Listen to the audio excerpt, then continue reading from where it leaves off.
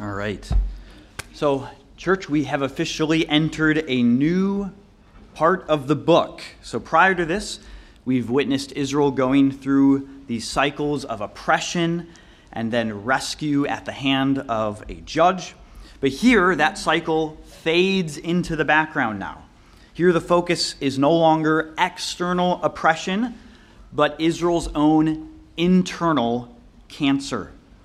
In the middle part of this book, the 6 judges cycles, the bulk of the book, we've seen how God has rescued Israel. But now, here at the end of the book, we're given 2 portraits of the spiritual condition from which God is rescuing them. And the 2 conclusions here, we get something of a double conclusion. I like to think of it like thing 1 and thing 2 from The Cat in the Hat. You guys remember thing 1 and thing 2? They come in and they make an absolute mess of things.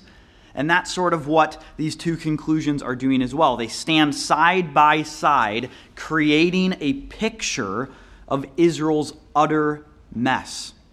The first conclusion, today's account, deals with Israel's horrendous religious condition, their worship and their faithfulness to God. The second account, next week's, showcases Israel's horrendous civil condition, their peace and order as a society and people. And so these 2 accounts occur as conclusions, not because they are chronologically last in terms of the events of the book, but they get placed here at the end in order to highlight this downward spiral of the book, to show how bad things have really gotten during this period. And so if you remember, things started off pretty mild, actually, at the beginning of the book. Israel was disobedient, sure, and she failed to eradicate the Canaanites from the land, just as God had instructed her to. But it didn't really feel like a super big deal at the time, right? It was easy even to rationalize that sin. And even as we saw the initial judges, they were pretty decent at first. But as we've witnessed across the book, things have gotten progressively worse and worse. And the judges even have gotten progressively worse. And so now at the end of the book, our author provides us 2 portraits meant to showcase how bad things really have gotten. Israel has hit rock bottom. And this final section of the book, chapter 17 to 21, contains some of the darkest passages in all of the Bible. So it's a perfect passage for Father's Day, right? Now, Scripture here is not condoning what happens in these passages, just to be super clear. It's descriptive. It's just describing what happened. It's not prescriptive, saying this is what ought to happen. It's actually meant to be disturbing. It's meant to bother us in a good way. I don't know about you, but sometimes I actually like, Ann and I are very different in this respect. I like to watch films that showcase evil, but showcase evil in a way that actually puts it in a bad light. So I really enjoy watching like documentaries or historical films about the civil rights era, for example, that showcase segregation and showcase slavery and things about our country's history in that respect. Not because it's presented in some sort of a gratuitous way, but it's actually causing you to be bothered in a good way. Like we ought to be bothered by things that are evil. And I think it's actually good for us to be presented and to see things that are evil in such a way that we see the evilness of the evil, and our hearts are then tuned to hate evil. And as believers, God not only wants us then to develop a love for what is good and beautiful, but he also wants us to abhor and have a disgust for what is evil. So one of the aims of a passage like this is that we would actually then learn to hate evil, the evil displayed here, the evil of the human heart that's showcased. The theme of this passage is Israel's idolatry, or her illegitimate worship. And this is the same idolatry that has led to her oppression throughout the book. We'll see this theme of idolatry get developed scene by scene as we work through the story. But I want you to notice at the very end of the passage we get a mention of the tabernacle in chapter 18, verse 31. Look at verse 31 there, where it mentions,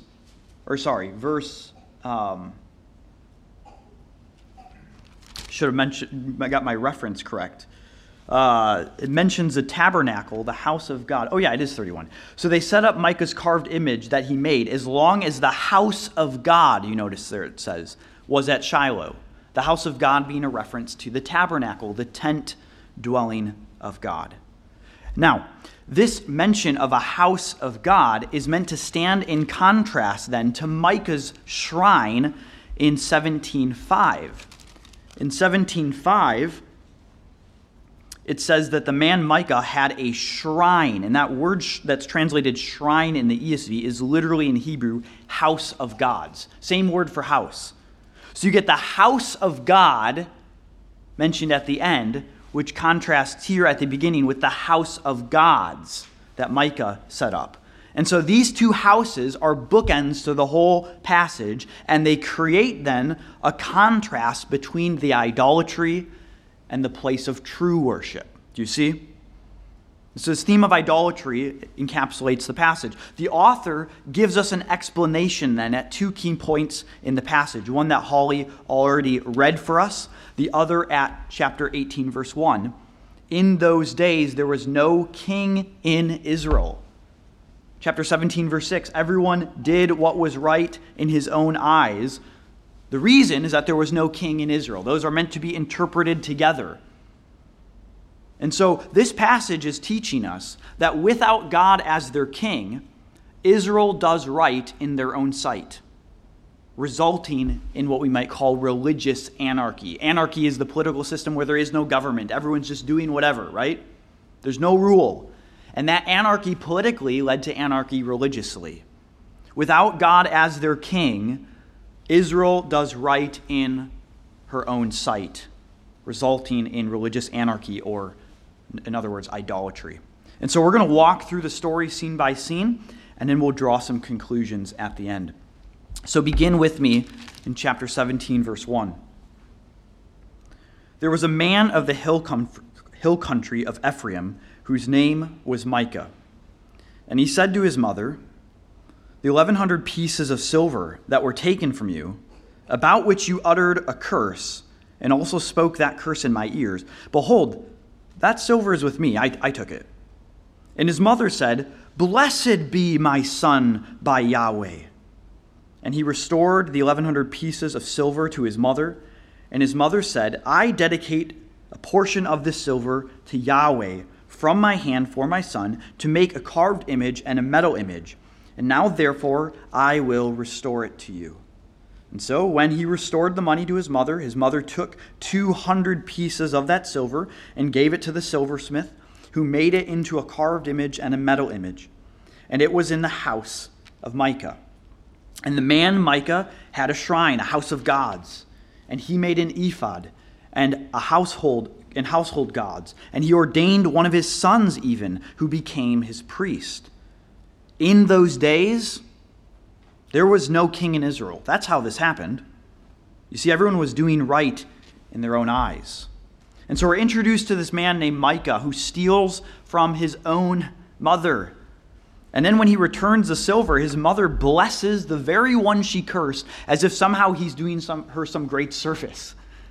The money then gets used. They use the money to build a shrine, and Micah actually appoints one of his own sons to be a priest in it. And this is all very clear a violation of the covenant that God made with Israel, making idols first of all, but also appointing an illegitimate priest who wasn't from the lineage of the priesthood. But you notice Micah's mother actually thinks that she's doing this all for Yahweh.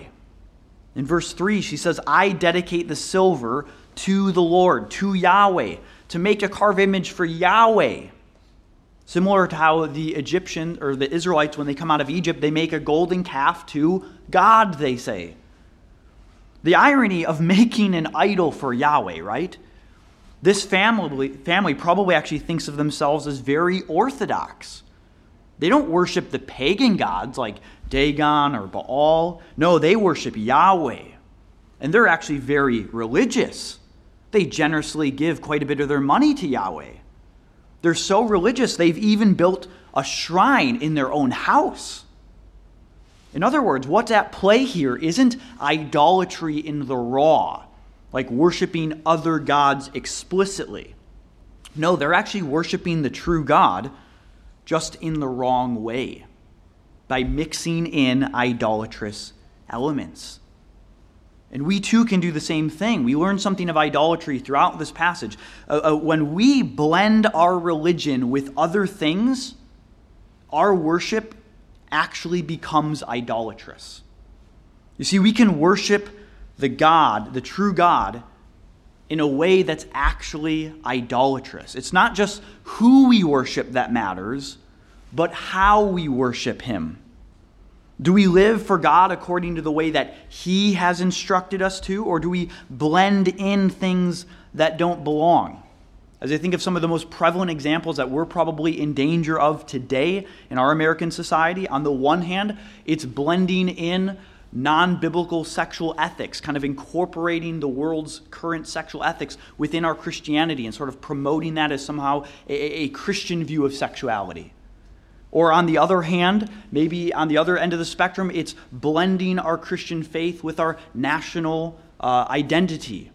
Or in either case, on either side of the political spectrum, it's blending our Christian faith with our political platform or politics and somehow equating those ideas with Christian ideas. Or anytime someone says, I could never believe in a God who blank, whenever you say that, I couldn't believe in a God who blank, we're creating a God shaped by our own sensibilities. That's an idol, in other words, a creation of our own invention. In Genesis, God says, let us make man in our own image. The sin of idolatry flips that and says instead, let us make a God in our own image. And this passage shows then that religion or spirituality or faith are not just positive things in and of themselves like our culture often likes to think. Like our culture just says this person has faith and faith this and faith that, as if it's just this inherently good thing regardless of what that faith is actually in. And you'll notice that Micah and his mother are both quite sincere here. They're sincere. They think they're doing the right thing. Micah is actually called, the passage actually calls him the man Micah. And then in verse 6, chapter 7, verse 6, it says, in those days there was no king in Israel, and it's literally every man, same word in Hebrew, did what was right in his own eyes. So Micah is sort of the example of every man doing right in his own eyes. He's doing right in his own eyes, though. He thinks he's doing what's right. Sincerity does not make our religion true, in other words. You can be sincere and be sincerely wrong. Going on in verse 7. Now there was a man of Bethlehem in Judah, of the family of Judah, who was a Levite. Now the Levites were those who were involved in serving at the tabernacle. Okay, and so he sojourned there. And the man departed from the town of Bethlehem in Judah to sojourn where he could find a place. And as he journeyed, he came to the hill country of Ephraim, to the house of Micah. And Micah said to him, where do you come from? And he said to him, I am a Levite of Bethlehem in Judah, and I am going to sojourn where I may find a place. And Micah said to him, stay with me, and be a father and a priest to me. And I will give you 10 pieces of silver a year, and a suit of clothes, and your living. And the Levite went in. And the Levite was content to dwell with the man. And the young man became to him like one of his sons. And Micah ordained the Levite, and the young man became his priest. And he was in the house of Micah. Then Micah said, now I know that Yahweh will prosper me, because I have a Levite as priest. And so again, the Levites were a tribe assigned to serve in the tabernacle. So Micah probably thinks to himself that having a Levite as a priest, that's an upgrade. His shrine is now going to have a greater sense of legitimacy and prestige. And the Levite of all people should have known better. But what does he do? He gives in when tempted with money and convenience. Verse 11, the Levite, notice this. The Levite was content to dwell with the man. That sounds great. And so too for us, compromise with idolatry is normally something that's attractive. It normally is making an appeal to us by offering some sort of convenience, something that would give us some sense of contentment, money. We become content with our idols. We're content to dwell with them. Micah here is treating God like a rabbit's foot, like some sort of superstitious thing. He seeks to manipulate God to get what he wants. He says in verse 13 that now I know that Yahweh's going to prosper me. I have a Levite, so I can get God to prosper me now. And we can do the same sort of thing where we seek to use God to get what we want, where we try to manipulate him as if God is someone that we can barter with. You see, false religion seeks access to God in order to get God to serve us, whereas true religion is concerned with how we can serve God, not with how he can serve us. We continue in chapter 18, verse 1. In those days there was no king in Israel. And in those days the tribe of the people of Dan, the Danites, they were seeking for themselves an inheritance to dwell in. For until then, no inheritance among the tribes of Israel had fallen to Dan.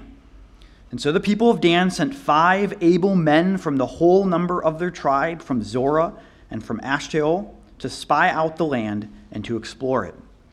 And they said to them, "Go and explore the land." And they came to the hill country of Ephraim, to the house of Micah, and they lodged there. When they were by the house of Micah, they recognized the voice of the young Levite, and they turned aside to him and said to him, "Who brought you here? What are you doing in this place, and what is your business here?" And he said to them, "This is how Micah dealt with me. He has hired me, and I have become his priest." And they said to him, "Oh, inquire of God for us, please, that we may know whether the journey on which we are setting out will succeed."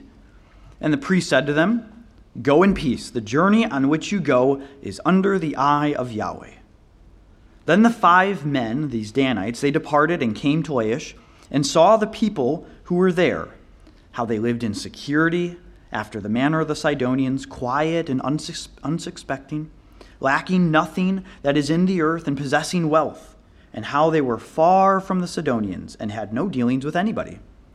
And when they came to their brothers at Zorah and Ashtaol, their brothers said to them, "What do you report?" They said, "Arise, and let us go against them. For we have seen the land, and behold, it is very good. And will you do nothing?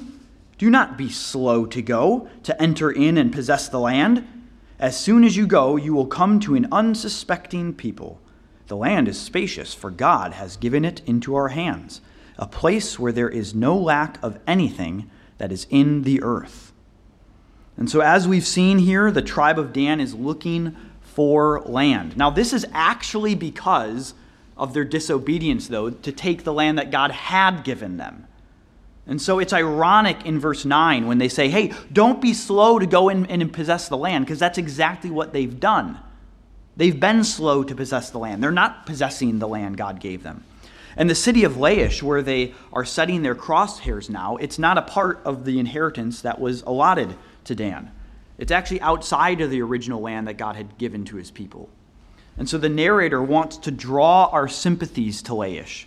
They're described as peaceful and defenseless and unsuspecting people, sort of minding their own business. And so if anything, this is like an anti-conquest narrative. God has already told Dan where they are to dwell, the land they're supposed to conquer. And so even as they disobey God, they stop to have this illegitimate priest ask if God will cause them to be successful, as if they actually care what God thinks. They don't want to obey God. They're not obeying God. But they do want God's favor. How very much like us sometimes. We don't want to obey God, but we would like the benefits. And so ironically, the Danites seek God's favor through an idolatrous priest. Like that's going to be something that God finds favorable. It's actually an abomination to God. But despite their disobedience, they're nonetheless quite confident that they do have God's blessing. They say in verse 10, God has given it into our hands. Continue in verse 11 with me. And so 600 men of the tribe of Dan, armed with weapons of war, set out from Zorah and Ashtaol. And they went up and they encamped at Kiriath Jearim in Judah. On this account, that place is called Mahaneh Dan to this day. And behold, it is west of Kiriath Jearim. And they passed on from there to the hill country of Ephraim, and they came to the house of Micah. Then the 5 men from Dan who had gone out originally to scout out the country of Laish, they said to their brothers, their fellow Danites, do you know that in these houses there are an ephod, household gods, a carved image, and a metal image? Now, therefore, consider what you will do. And they turned aside there and came to the house of the young Levite at the home of Micah, and they asked him about his welfare. Now, the 600 men of the Danites, armed with their weapons of war, stood by the entrance of the gate. And the 5 men who had gone to scout out the land went up and entered and took the carved image, the ephod, the household gods, and the metal image, while the priest stood by the entrance of the gate with the 600 men armed with weapons of war. Not really going to mess with them, right? And when these went out into Micah's house, and they took the carved image, the ephod, the household gods, and the metal image, the priest said to them, what are you doing? And they said to him, keep quiet, put your hand on your mouth, and come with us, and be to us a father and a priest. Is it better for you to be a priest to the house of one man, or to be priest to an entire tribe and a clan in Israel? And the priest's heart was glad. He took the ephod and the household gods and the carved image, and he went along with the people. And so Micah had built this shrine. Remember why? In order to try to secure prosperity for himself. And ironically, it's resulted in quite the opposite, the loss of his property and wealth. And so the tribe of Dan plunders Micah's shrine. And they offer the Levite, though, a promotion. Come with us. You could either be a priest to a family. Okay. How about being a priest to an entire tribe? And the Levite takes the deal. Again, we see in verse 20, we get a little picture on the internal level of what was going on in the Levite's heart. It says the priest's heart was glad. First he was content, now he's glad. He's an opportunist. We see this as well. Religious opportunism is sort of changing our direction, what we believe, what we're willing to do religiously, based on whatever we think sort of serves our advantage, wherever the wind seems to be blowing at one moment. That's what the Levite is doing here, the nature of his idolatry. It's flexible. It'll go with whatever seems to be to his advantage. And so we continue in verse 21.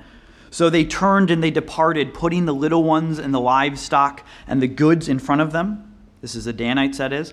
And so when they had gone a distance from the home of Micah, they're going away now, the men who were in the houses near Micah's house were all called out.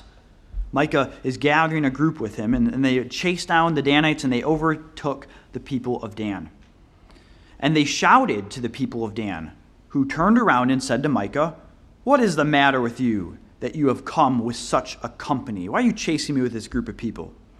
And he said, you take my gods that I have made, and the priest, and you go away, and what have I left? How then do you ask me, what is the matter with you? And the people of Dan said to him, oh, don't let your voice be heard among us, lest there be some angry fellows who might fall upon you, and you lose your life with the lives of your household. And the people of Dan went away. And when Micah saw that they were too strong for him, he turned and he went back to his home. Micah chases them down, and he's absolutely upset. He's livid. He's so upset that his idols have been stolen that he's actually willing to fight about it. He brings in a gang with him. The irony that the stealer is upset now that he's on the receiving end, that someone is stealing from him. But isn't this exactly how we respond to when someone threatens our idols or someone attacks our idols? That we attack back. We want to defend our idols. As the New City Catechism says, it defines idolatry this way. It says idolatry is trusting in created things rather than the Creator for our hope and happiness or our significance and security. Idolatry is trusting in created things rather than God for our hope and happiness, security, and significance. And so when someone attacks one of our idols, we feel like our very hope and security are being threatened. We've placed our hope and happiness in something. We've invested our sense of significance and security in something. And so when someone or something comes along and threatens that, we're going to lash out. Notice Micah's response when his idols are stolen. In verse 24, he says, "What have I left? You take my idols from me. What have I left?" And this is our same response when our idols get stolen from us. Like, that was my everything, and you took it away. You see, each one of us worships something. The question isn't if we worship, but what we worship. Each one of us is looking to something for our ultimate meaning, purpose, and satisfaction. And so what is the one thing about which, if it were to be taken away from you, you would say, "And what have I left? I have nothing now." And there is your idol. Ironically, Micah admits the silliness of his own idolatry. In verse 24, he says that these are the gods that he made. God can't be made. That's a contradiction in terms. But this is the nature of idolatry, right? It's to worship our own invention, things that we make into gods. Micah even says that you took away my gods. Some powerful gods they were, if mere humans can carry them off. You see, idolatry, it never possesses the power to protect and to supply what we look for it to do. And so the Danites issue this veiled threat. They say, well, we wouldn't want anyone to get hurt now, would we? And so Micah realizes he's outnumbered, and they go their separate ways. And so we reach the final scene of the story, verse 27 and following. "But the people of Dan took what Micah had made, and the priest who belonged to him, and they came to Laish, to a people quiet and unsuspecting, and they struck them with the edge of the sword and burned the city with fire. And there was no deliverer because it was far from Sidon, and they had no dealings with anyone. It was in the valley that belongs to Beth Rehob. Then they rebuilt the city, and they lived in it. And they named the city Dan after the name of Dan, their ancestor, who was born to Israel. But the name of the city was Laish at first. And the people of Dan set up the carved image for themselves. And Jonathan, the son of Gershom, son of Moses, and his sons were priests to the tribe of the Danites until the day of the captivity of the land.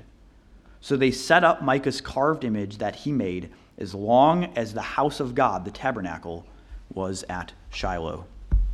The tribe of Dan takes the city of Laish, and the idolatry only continues. They set up Micah's shrine in their new town. And we get the identity now of the Levite. The Levite has been unnamed up to this entire point. He's just the Levite, but now his identity is disclosed to us. He's actually Jonathan, the grandson of Moses. See how quickly idolatry takes hold? Just 2 generations in, and no less than Moses' grandson. You see, faithfulness is not genetic. There's no guarantee that faithfulness will be passed on from one generation to the next, even with someone as great of a leader like Moses. As D.A. Carson says, one generation knows the gospel, the next generation assumes the gospel, the third generation loses the gospel. And again, all of this stands in contrast with the genuine place of worship, the house of God, the tabernacle. The illegitimate worship of this passage, as we've seen, it gets progressively worse and worse as the story goes on. First, it just involved Micah and his family. It was contained to just that family. But soon thereafter, Micah then involves a Levite into his idolatrous counter-worship. And finally, by the end of the narrative, an entire tribe ends up adopting Micah's idolatrous construction. One man's sin, Micah, ends up infecting an entire tribe of Israel. And this idolatrous shrine in the city of Dan seems to establish, get this, it seems to establish the precedent for when King Jeroboam, later in Israel's history, eventually sets up one of his golden calves in this very location, as he sets up false worship centers to compete with the temple in Jerusalem. Do you remember when the kingdom of Israel splits? And King Jeroboam of the north, the 10 northern tribes, sets up golden calves, one in the furthest north spot, that was Dan, and one in the south, to compete, to have their own competing worship system, to be an alternative to the temple in Jerusalem in the south. This is the very same location. It's likely that this is setting the precedent for Jeroboam's idolatry there. And so if that's true, Micah's idolatry ends up actually infecting the entire 10 northern tribes of Israel.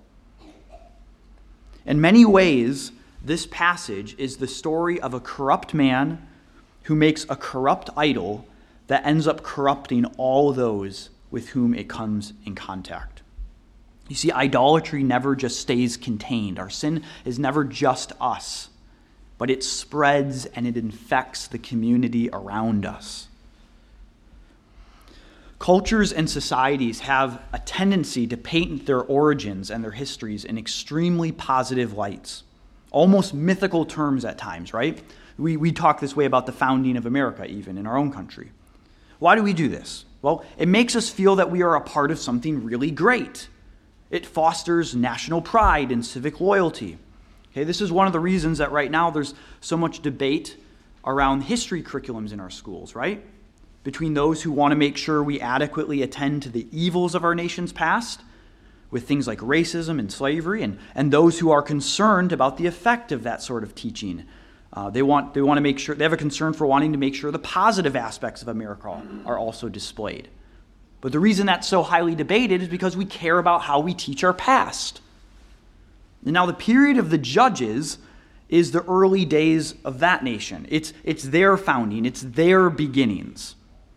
But whereas most cultures and society have an interest in depicting their beginnings in very grand, almost mythical terms, the book of Judges does not pull any punches about how bad things were at this time. Rather than depicting the early days as the glory days, the book of Judges depicts these days as the not-so-good old days. And this is the same sort of thing that we see all throughout the Scriptures, right? That the Scriptures, it doesn't hide the sins of some of its main characters. Abraham gives his wife Sarah over to Pharaoh. David commits adultery and he even kills a man. As does Moses, he kills a man. Peter constantly is sticking his foot in his mouth throughout Jesus' ministry, and he eventually even denies Christ. Why does Scripture do this? Well, because Scripture doesn't have an interest in holding up our actions as somehow the heroic ones. It's not interested in presenting a heroic past of the saints. The Bible's central message has to do with the fact that we are actually utterly broken and in need of saving. Human sin is not, therefore, some distraction from the storyline of Scripture, sort of oddly included in the Bible here and there. Rather, it's at the very heart of Scripture's message, that humanity is evil and needs rescue from outside of itself. And so whereas most cultures develop an origin story showing how great they were at the beginning, God gives Israel an account of how terrible they were at the beginning. And so what is an aim of a passage like this then, which has as its goal then to highlight this evil, to showcase human sin and weakness and failing? The goal of a passage like this is to expose our need for a righteous king who leads us in doing what is right, not in our own sight, but in God's sight, thereby rescuing us from idolatry. As we said at the beginning, this passage teaches us this, that without God as our king, we do right in our own sight. And we go our own way into religious anarchy, into idolatry.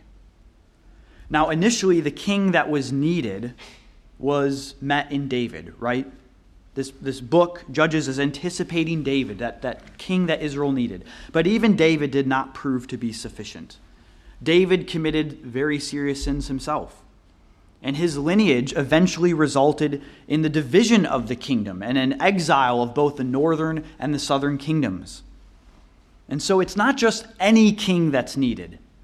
It's a particular sort of king that we need. And so eventually the book of Judges is longing for a king that is only met in King Jesus. Jesus is the king who rescues us from our religious anarchy. Through Jesus' death, he pays the punishment for our anarchy, for our treason, and he therefore gives us the lawful right to be made citizens of God's kingdom under God's rule. As God's reigning king, Jesus supplies the rule and the leadership that we so desperately need, as showcased here in this passage. Jesus then, as the king, empowers us to follow his rule through the empowering spirit he gives us. And then at his second coming, Jesus will totally rescue us from all remaining traces of sin by ushering us into a perfect experience of his blessed rule and reign in his restored kingdom. And so the point of a passage like this is that we would recognize our need to be led by God's righteous King Jesus, the one who rescues us from and leads us away from our own idolatry. Without Christ as our king, we will do right in our own sight. Inevitably doing right in our own sight, which is wrong in God's sight. We will inevitably fall into religious anarchy and idolatry.